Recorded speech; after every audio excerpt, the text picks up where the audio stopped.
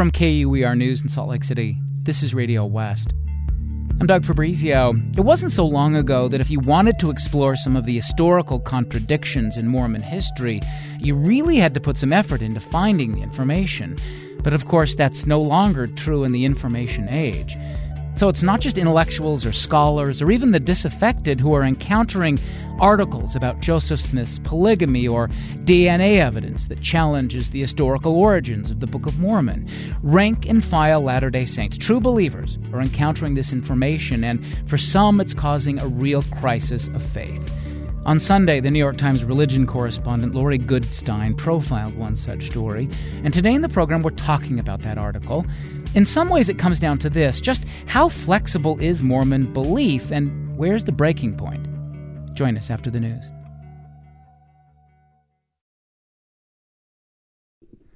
This is Radio West. I'm Doug Fabrizio.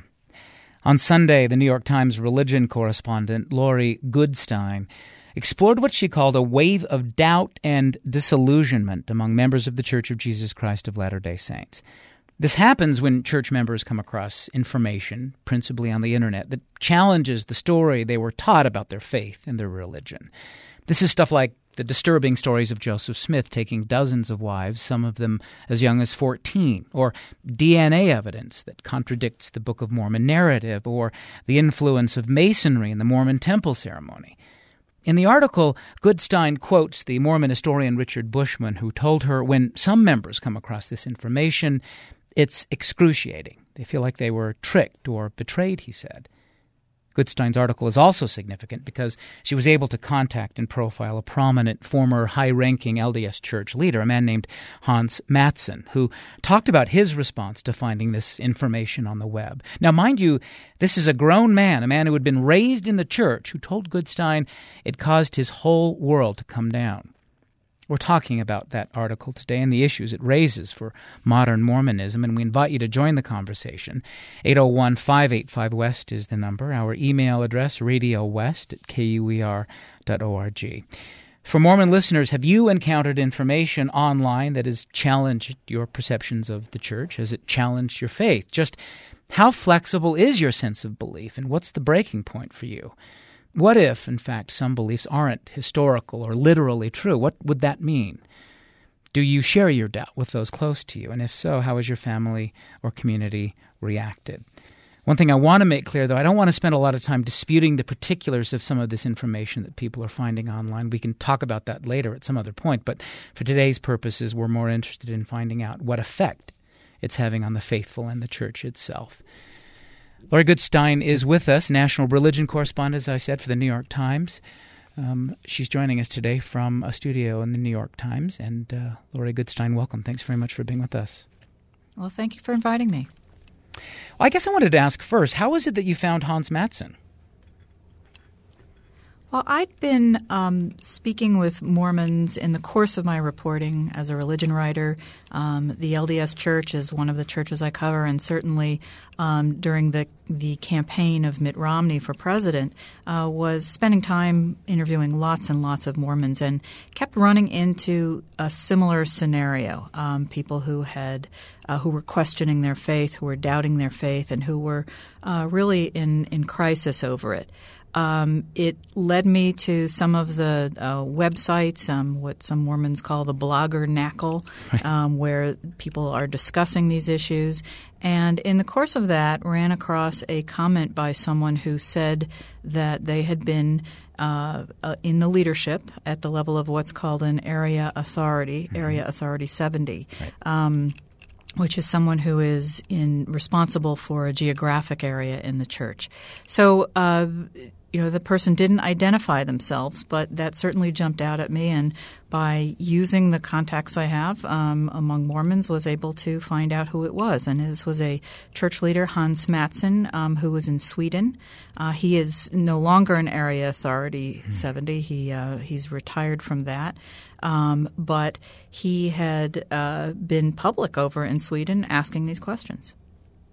What is it in particular that interested you about this story? Because you say in the article, all faiths have skeptics, all faiths have detractors, but it seems like Mormonism has very particular challenges. Talk about how it's different. Well, I think it is common to faiths that read their scriptures literally, that are more fundamentalist in their approach to understanding the faith. There are lots of religious folks who understand their faith in a more allegorical kind of way. They don't necessarily assume that the Red Sea parted literally for the Israelites when they crossed from Egypt, or that manna fell from heaven. And for those people, the cognitive dissonance of something being not literally true is not a problem. But what I came to understand by speaking with Mormons is that they had grown up to believe that the Book of Mormon is literally and historically the truth. Right. And in fact, Mormons, give testimony in church. They will stand up and say, I know this church is true. And when they say that, they mean not just that I believe it with all my heart and I love this church, but that also everything I'm reading in the scripture is literally true. And so the kind of crisis and I would call it a crisis that some people experience when they discover that there is other information and that perhaps what they had thought was literal truth is not, was profound in people's lives. I mean, it led not just to questioning their faith, but also questioning how they saw the world, and had an effect for some people on their relationships if they began to talk about it with people they knew, with spouses, with parents, with their children. So this to me was all very new and interesting ground to cover.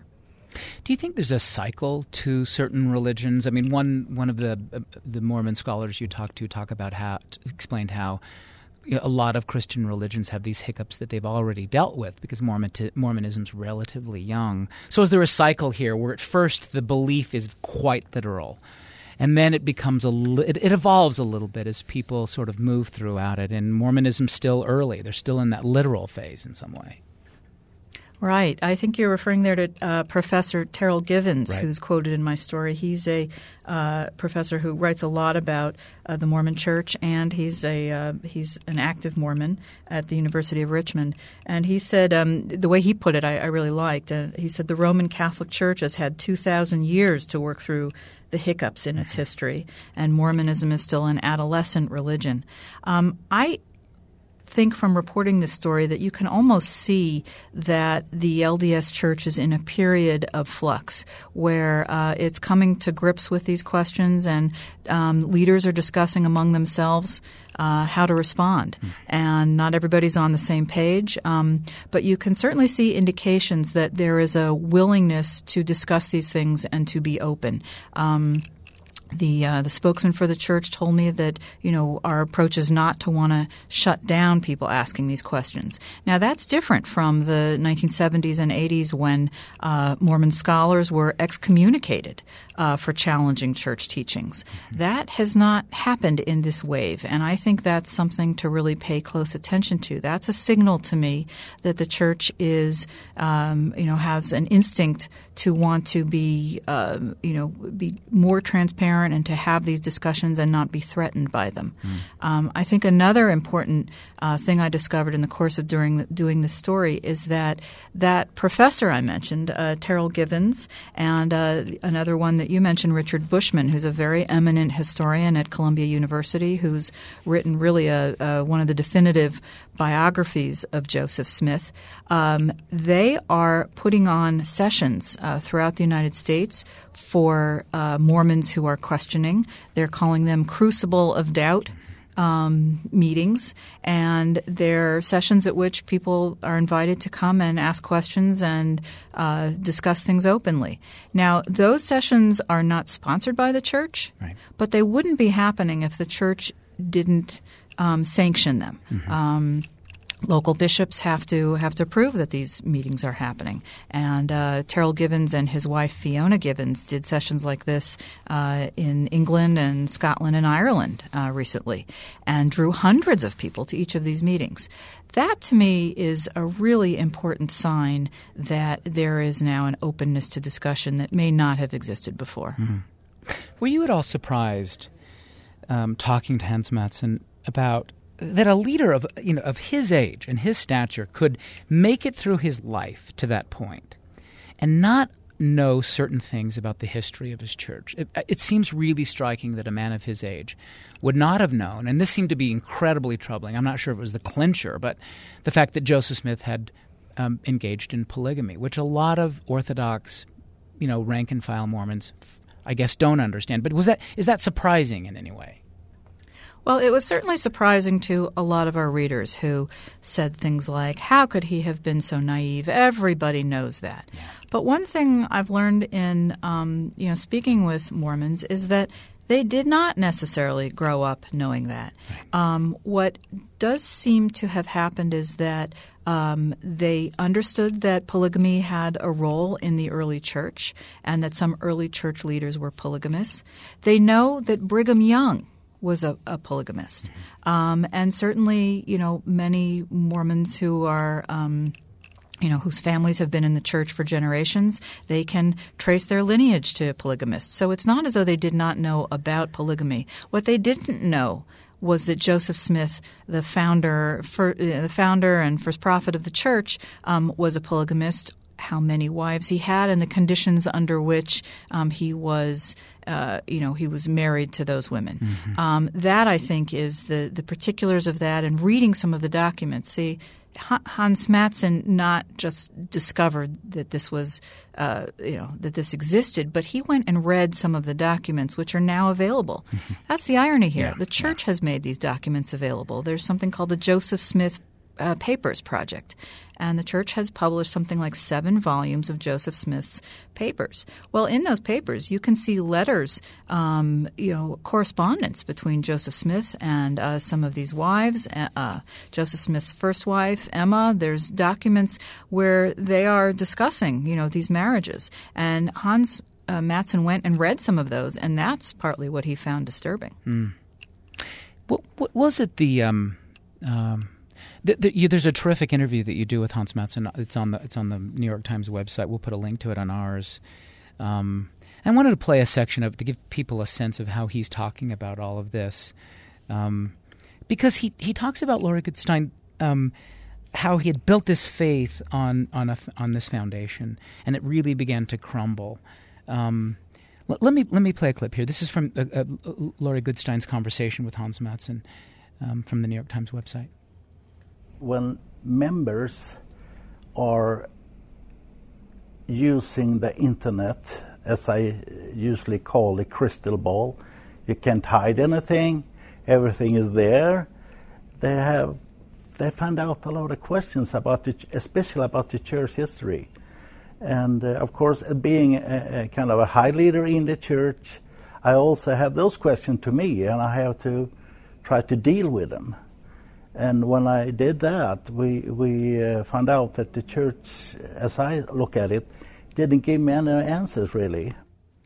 I think what's interesting about Mattson's experience is that he kind of goes out, does his research, and makes what seems to be kind of a presentation to church leaders to say, look, this is not just me.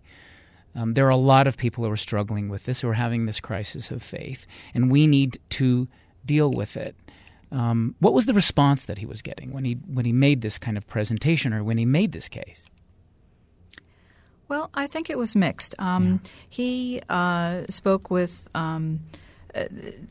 people who were his senior in leadership, and to some extent, it seems like they tried to respond to his questions.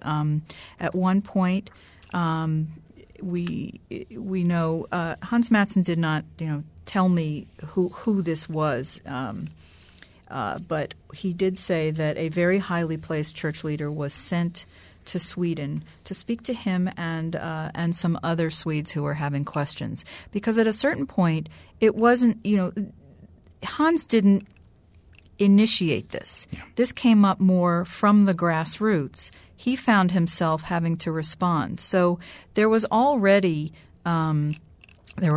doubters among the Mormons in Sweden in the church there, and he was trying to respond to them. So at some point, the church sent a church official came and met with Hans and some of these other Swedes. And the way Hans tells the story is that the church leader said, I have something in a briefcase here. It's a volume that we are going to publish that will answer all your questions and will show that the doubters don't have a leg to stand on. But what Hans says is that volume was never published, and that when he went and asked that leader, what happened to this this effort, this document that would answer all our questions, he was kind of told to go away. Mm-hmm. And so that was really for him a turning point, because he really believed until that point that there were answers to all the questions. Of course, the church had dealt with this, and they just had to, to make this public. Then he felt like he was more on his own, and he had to find the answers for himself. At a later date, in 2010, the church sent two historians from the history department, one Elder Marlin Jensen and another Richard Turley, who are really, really, the top historians in the church, and who are very conversant with this. And they had a many hours long session with Swedes, and that conversation is now up on some websites because somebody surreptitiously recorded this. And if you listen to that or read the transcript of that, you can hear the detail that the Swedes are asking questions of these two church historians. Right. And sometimes, what the two historians have to say to them is very honest. They'll say, "We don't have that answer," so they can't answer anything. But I go into all that detail to show that the church did try to respond. It's not that they didn't make attempts to to meet his questions. It's that he felt that they couldn't always they couldn't always satisfactorily answer all the questions. Do you get a sense that there is a struggle going on within the Mormon hierarchy among the Mormon leaders about how to deal with this? You get some sense that Mormon leaders are reacting this way, say, for example, related to homosexuality. Some are interested in evolving the church's position on it. Others are pretty staunch, hardcore, let's stay the course. Do you get a sense that the same kind of thing may be going on when you're talking about this question of dealing with historical contradictions and questions? I do get that sense, but because the conversations at that level of leadership are so private, I don't know enough to say that that's actually the case. Right. Where is Hans Mattsson now in relationship to the church? He talks about how he wanted to stay. He wanted to be involved in the church. Well, that's what's so interesting. And my story, I couldn't really go into a lot of that. I met Hans and his wife, Birgitta, here in New York. And they were clearly still very torn up about this. Mm-hmm. They love their church. They value their church and the community. Their family is in the church. And they said after this journey that they took, they said they visited many other kinds of churches. They are Christians. They visited other Christian churches. They had conversations with ministers in other churches, and they really went on kind of an odyssey, maybe to find another church home other than the LDS Church.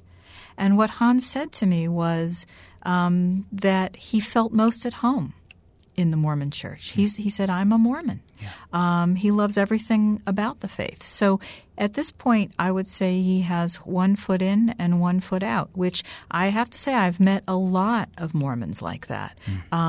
They identify with the church. They feel thoroughly Mormon culturally and religiously, but they are now feeling that they can't wholeheartedly say, "Honestly, I know this church is true."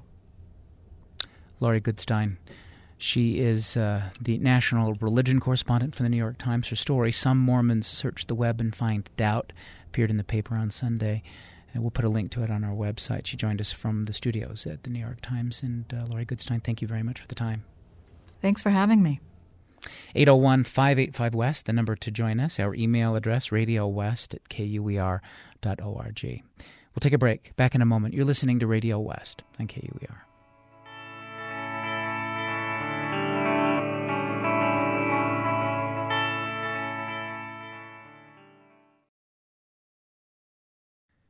This is Radio West. I'm Doug Fabrizio.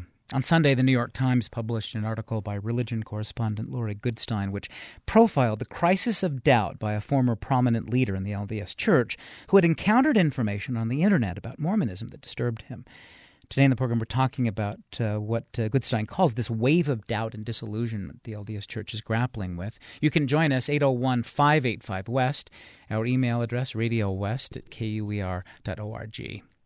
John Dehlin is joining us now. He's a creator and a host of Mormon Stories. It's a podcast that focuses on Mormon faith and culture. He's also a PhD candidate in psychology at Utah State University. And last year he published this survey called Understanding Mormon Disbelief, which we're going to be talking about. Joining us today from Utah Public Radio in Logan. John Dehlin, welcome. Thanks for being with us.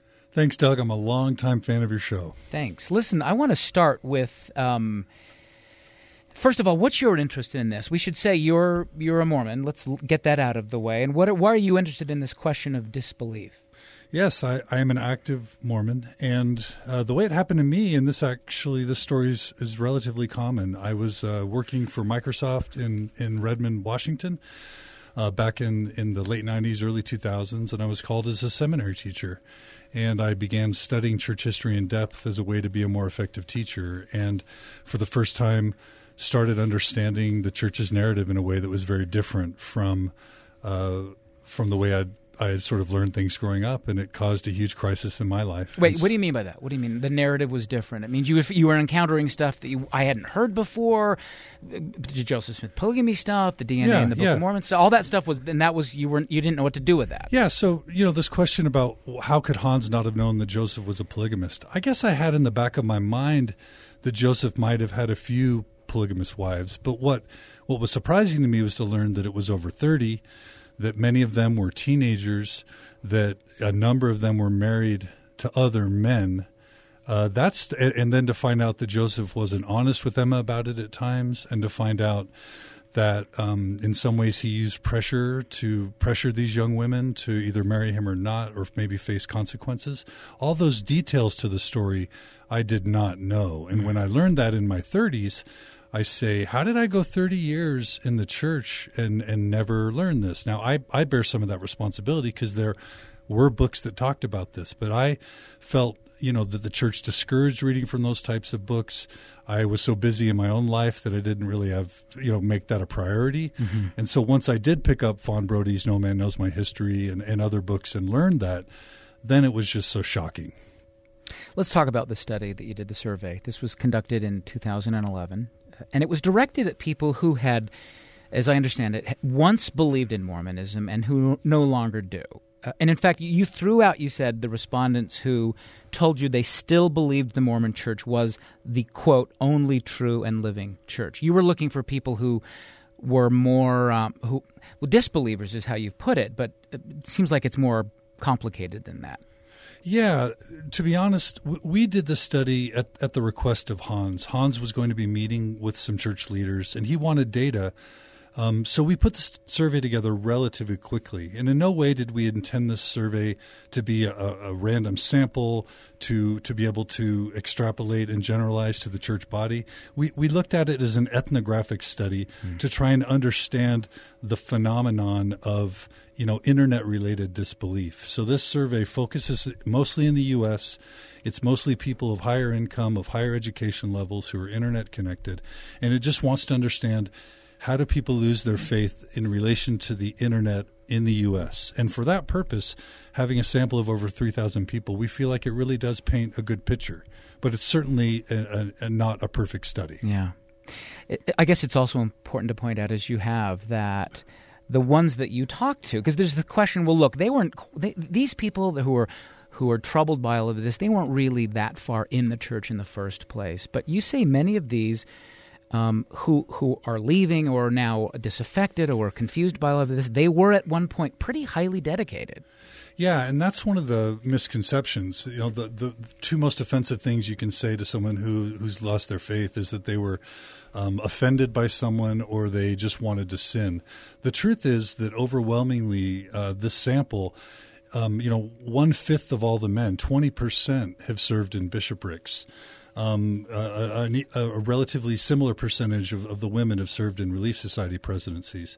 And these people didn't become doubters because they took the church casually. Most of these people loved the church so much that they took it seriously. They believed it whole cloth.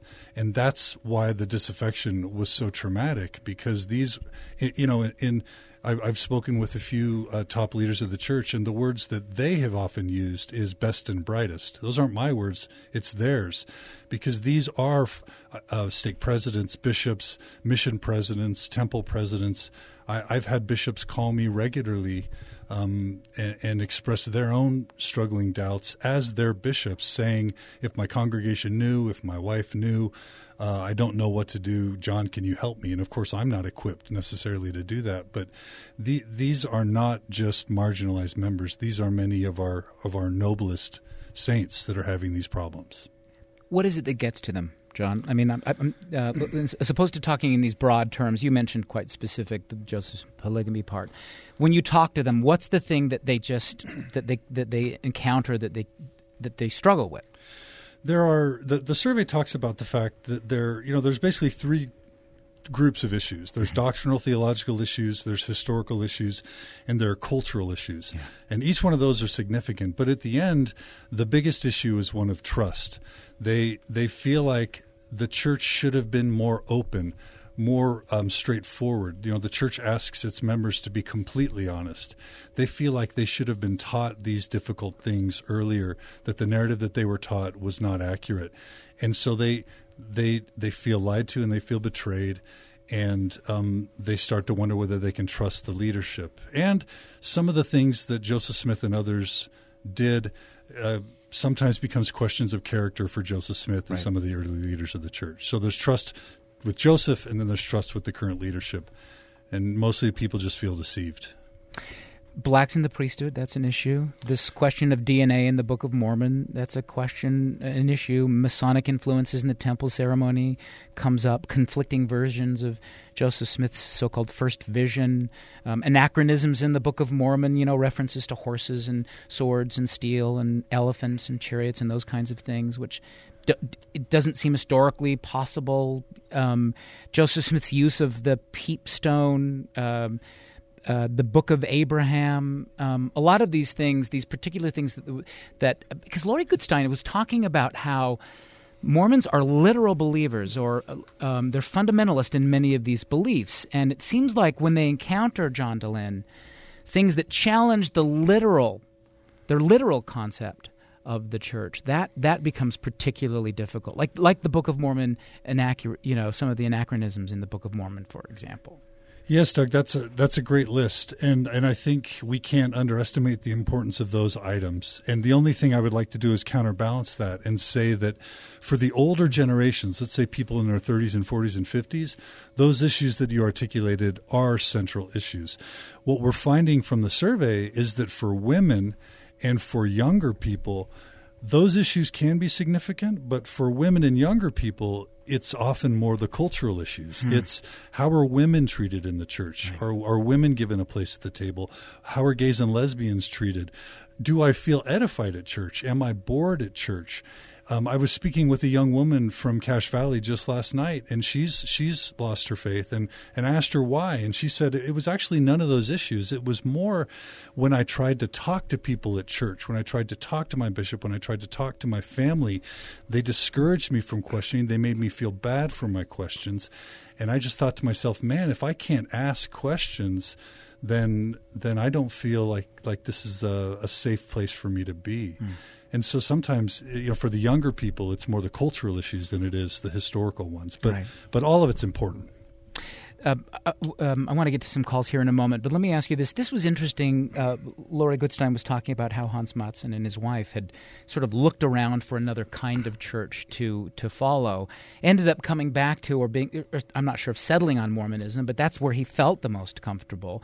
So where does a disaffected Mormon go if they don't believe in Mormonism anymore? Because most don't go to another church, you found. I mean, they get out of church as a sort of formal organized institution, I suppose, but the highest number in your survey, pretty solid majority, say they consider themselves agnostic or atheist or humanist. They're not going to another church. Yeah, I think that because our church, people experience our church sometimes in a very fundamentalist, literalistic way. When the house of cards falls, it falls completely, not just for Joseph Smith and the Book of Mormon and the church, but for God and Christ and for religion altogether. Mm-hmm. So I think that maybe has something to do with the degree to which we're so literalistic and so fundamentalist oftentimes in our experiences with the church. Not everybody, but particularly these people. And I think this question deserves study. Why do so many former Mormons abandon faith altogether? It's a real important question, Doug. Let's go to the phones. 801-585-WEST is the number to join us. Walt is with us in Salt Lake. Walt, welcome. I just wanted to say that I'm an archetypal parent of my 7 kids. 3 of them have gone through this crisis, and only one of them's come out on the other end. The other 2 are still in it. And we've had these conversations, and I'm not struggling at all. I figure what's true is true and what isn't. But what I've tried to tell them is that the fact that people have been able to raise doubts and concerns about DNA and the Book of Abraham and things don't prove that the church is false. They're just things that we don't have answered yet. And like I say, that works for me, but it doesn't work for all of my kids. Is so that's satisfying for some of your kids, it's not satisfying for others? Well, 4 of my 7 just accept everything like it is, and I think they just close their ears when they hear stuff like this. I had 3 that were inquisitive and who looked it up, and it's been rough for them. Yeah. Well, we're glad you called. Thanks very much. Thank you. 801-585-WEST, again, the number to join us. Tom is with us in Las Vegas. Tom, welcome. Thanks, guys. Hey, I have not been a literal believer for quite a number of years, but I still have a metaphorical faith, and my biggest frustration isn't the historical issues anymore. It's the fact that as a metaphorical believer, I don't feel like I can engage the church meetings. I feel like the meetings and the curriculum at church is geared exclusively towards literal faith, and for me, that's my biggest challenge, and I wish the church would do more to facilitate, both kinds of believers at church and to meet our needs, because I feel like most of the curriculum is geared towards our individual relationship to the church and the churches and the church leaders' infallibility, which just doesn't do anything for me anymore. But wait, what's the difference? What's the difference between the way you believe and others? Because are you saying because I don't buy the Joseph Smith story that he actually translated from golden plates, I don't believe that in fact there were this group of people who traveled from Jerusalem to the Americas. I don't believe that part, but I like the moral component of the stories. I like the other part. Like I guess for some Christians, it doesn't matter whether Jonah was actually swallowed by a whale, right? That there was a bigger moral story that was going on. That's kind of where you are. Is that the difference? Yeah, so I don't believe the Book of Mormon is a historical document, but I still believe in the way that faith grows as described in Alma 32. That's still very real to me. That doesn't ever change. I still believe in the concept of Zion where we take care of each other and are one as a people, and I still believe that the idea of the theomorphic nature of man is beautiful and says a lot about the way we should see each other. Yeah. But that doesn't mean my testimony is any less sincere or real or in need of a community. It just means that I don't literally believe anymore. And I wish the church would do more for people like me, because there's nothing for us right now. John Dehlin, can Tom go to the LDS temple, confessing that openly, that idea that he doesn't believe historically that the Book of Mormon is true in that sense? The short answer is it depends on Tom's conscience, and it depends on the bishop that he happens to draw. I know of bishops that allow atheists to be Sunday school teachers. I know of bishops that allow temple recommends for people who don't profess literalistic belief. And that tends to be sort of outside of Utah. But if you happen to draw a bishop that is a little bit more fundamentalist, you can have a very different experience. But that's ultimately, what I'm grateful for is that the church has drafted the questions in a way and set up the Temple Recommend interview process in a way to where ultimately the member, him or herself, becomes the ultimate judge as to their worthiness along with the leader. And so that's a process that each of us go through. There have been times where I didn't feel like I could answer the temple questions. Right now I feel like I can. And it just totally depends. So that'd be my answer. Yeah, Tom, before you go, you still with me? Yep. How open are you about this perspective to those close to you? Are you out? I guess is the way to put it. Yeah, I am, and that's why I have no problem saying that I'm Tom from Las Vegas, because if people hear my voice, they're going to recognize who I am, and that's totally fine. And I don't think I should have to hide my faith either, that it's metaphorical. If people want to believe literally, I have no problem with that, and I'm not going to denigrate anybody for that. And I only ask in return the same respect for my metaphorical testimony. That's all I ask, and I think that's pretty reasonable. Tom, glad you called. Thanks so much. 801-585-WEST is the number to join us. Here's an email from Mace, who writes, I left the Mormon Church about 6 years ago. I still remember the moment when reading about the history where I realized how many lies I'd been taught and how many I had taught on my mission.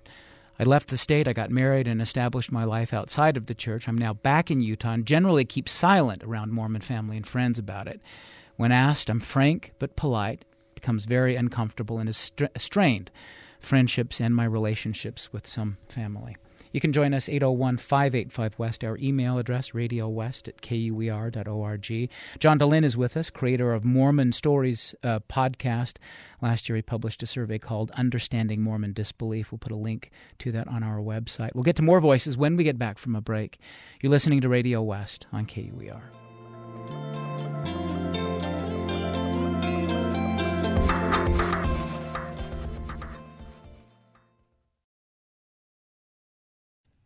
This is Radio West. I'm Doug Fabrizio.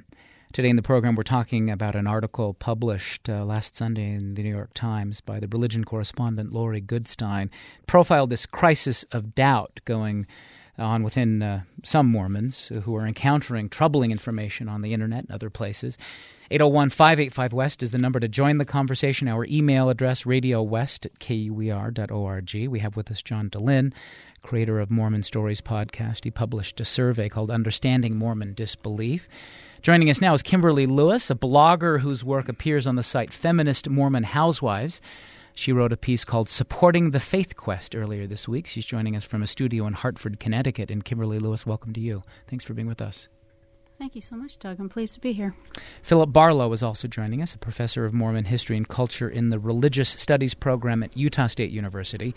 He's the editor of a Thoughtful Faith, a collection of essays on belief by Mormon scholars. Joining us also from Utah Public Radio. And Philip Barlow, welcome to you. Good morning, Doug. Thanks. Philip Barlow, let me start with you. How are you reacting to articles like Lori Goodstein's? What are you making of this? Are you seeing it as a wave, as a crisis that needs really to be dealt with and talked about? Oh, absolutely. I've been doing that for 30 years, but the Internet has changed everything. So very few of these issues that have been discussed, such as blacks or Masons or issues with the First Vision or polygamy, etc., are new. They've been around for many decades, but the Internet is raising consciousness. The globalization of the world generally is raising consciousness, so there are analogous problems going on in all religious traditions internationally, Christian and otherwise, but there are some inflections about Mormonism going on. You're saying this is going on in other churches. I guess one of the questions that raises, though, is whether or not is the Mormon Church's message different in some way because it's predicated on certain facts, that these stories are literal, that the Book of Mormon is an actual story. This thing actually happened. Does that make Mormonism in some way unique, or do all religions have to deal with some parts that are historical and some parts that are allegorical?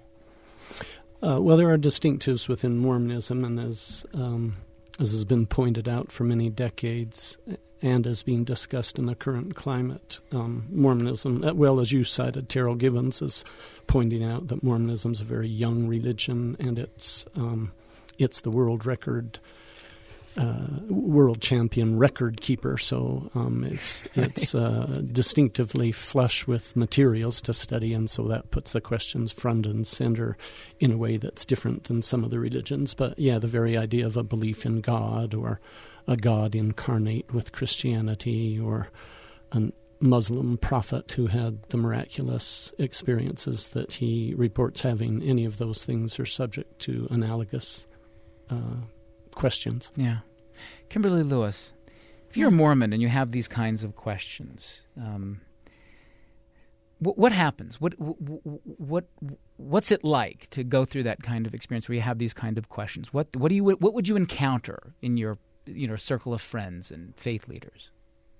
Well, that would depend upon the setting. Say in classes that I've taught, sometimes something might come up. Someone has read something and they ask a question that doesn't fall within the norm, and generally there's a shocked silence and then a little frisson of excitement as people realize they're going to hear something new. It's in New England, I think it's a little better. I think there's a little bit more openness. People are more familiar with outside ideas, and so it might get tossed around a little bit within the classroom setting where someone's comfortable thinking of some new way of looking at something. But a lot of times, I know for myself, people want to take me to the side, especially if I've taught a class and something has come up for them personally. Mm-hmm. They don't want to raise their hand, and they don't want to bring it up in the context of the class. It's going to be secret. It's going to be a phone call afterwards, or I'm going to get pulled outside, and someone will say, I've always wondered about this or that, and in a hushed voice where they don't want anyone to know. Is it seen as a moral failing or disloyalty in some way to the church if you express that out loud? Disloyalty, yes, because I would say overall culturally, exploration outside of church-sanctioned materials is not encouraged. In fact, if it isn't church-sanctioned, then it's automatically a lot of times labeled anti, and that is like one of the worst things to be caught doing, looking at these anti-Mormon ideas, even if they might be true. You're a convert to Mormonism, and you've written about coming from this multi-faith background where you were used to, debating theology. So in some ways it's easier for you, but what about for the Orthodox Mormon who was raised in the culture, who had never before encountered this information? Are they equipped, to handle it? That's an astute observation. I find that they really aren't, because within Mormon culture, your relationship to the church is every bit as pertinent as it is to God. In fact, the two can be confused, and that's what throws people into these very deep crises, because it is seen as it is one and the same thing to question the church as it is to question God. So when they can't parse that out, there's a total tailspin. Philip Barlow, what about you on that question? Is it getting better? Are Orthodox Mormons getting better at encountering those kinds of things or dealing with those kinds of things? The different ideas. Very unevenly. It's the LDS Church is a lay church, which is one of its great strengths, but it's a coin that, of course, has a flip side, and that means we have people without any particular training in these questions, by and large teaching classes, giving talks in their church meetings, etc., and so that's complex.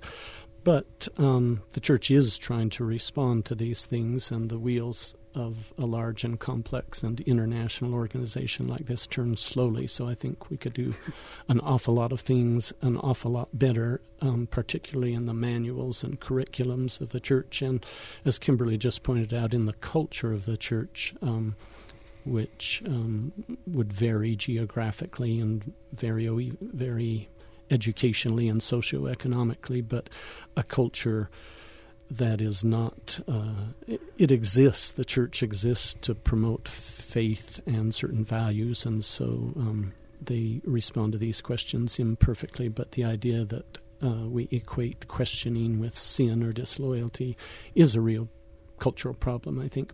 But on the other hand, the church is 4 or 5 years ago put out a very eloquent and important, thoughtful statement on the role of history, put it on the Church History Department's website. Anyone can read it, and it's one I'm proud of. And in years prior to that, between 1980 and 2000 and the year 2000 or thereabouts, I wasn't particularly proud of their official understandings and attitudes towards history. We've already alluded to the Joseph Smith Papers Project, which is enormous. The Mountain Meadow Massacre book that was church-sponsored is more candid than anything Leonard Arrington and his colleagues could have put out in the 1970s. They're putting out a new 4-volume history that will be more candid and thoroughgoing. They've put out a statement on academic programs studying Mormonism in the secular university, and it's an improving one.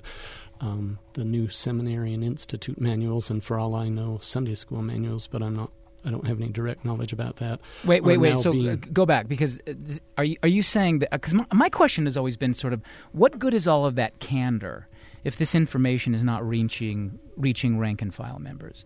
I mean, it's great for scholars and historians to have access to this and say, look, the church is being more open. But if that information is not getting into lesson manuals in church or within the seminary system, it may satisfy historians or church members who are inclined to look for this stuff in the first place, but they're finding it anyway. I mean, wouldn't the point be to confront the stuff that gets directly to the rank and file in curriculum over the podium? Because it doesn't seem like, or at least I don't know, but it doesn't seem like that message is getting to the mainstream Hans Matzens out there. Yeah, absolutely. It's a problem. It's not a problem that can be addressed by turning on a dime. As I say, it's sort of like many people in the United States and the world having fabulous joy and respect for Barack Obama being elected president of the United States. But when you speak with a large microphone to the world, it's much more complicated to run an organization like that. So it's not happening quickly, and it's not happening quickly enough for me. I think it will be good, but it is happening. I started to say that lesson manuals that are being written, at least for the seminary and institutes, I do have a friend or two who are involved in the writing of those, and they're writing with the concept of inoculation in mind, among other things. How can we encourage a culture and classes that don't breed a faith that is an ostrich faith or a brittle faith that will crack just when questions present themselves? So they're working on it. We'll see what sort of quality results, but they are working on it. But what does that mean? Will they then start saying Joseph Smith did have multiple wives? Let's talk about how you think about that. Or there is evidence out there that may contradict the story we're telling. Will they say that, or will they just sort of prep them more to deal with it when it comes? I mean, will they be more direct about some of these particular questions that seem to bother so many people? Yeah, well, that remains to be seen, and you don't know if they. I do. You do. I'd love you do. to speak to that. Please. I am a Sunday school teacher of children ages 14 to 18. I am implementing the new curriculum in my classroom. I would have to say, what it does allow for is variance. It does allow for alternate points of view. Yes, I have started tackling these ideas within my classroom, and I love that word inoculation that Philip used, because that's exactly what I'm trying to do. I'm trying to open these youth's minds so that when they do come across this material, they do not fall on the floor in shock, because that is a lot of times what happens with LDS members.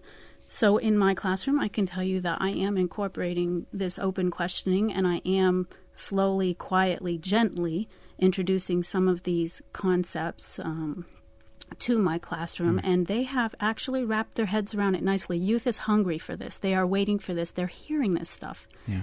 They're hearing it from other sources, and they may have run across some of it themselves. Some of them have admitted they have.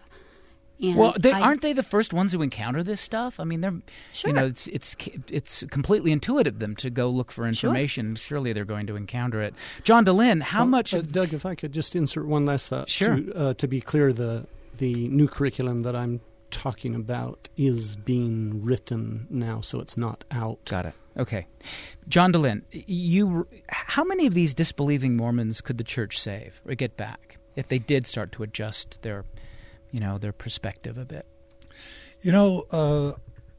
That's a tough question because everyone's choice to stay or go is such a personal one.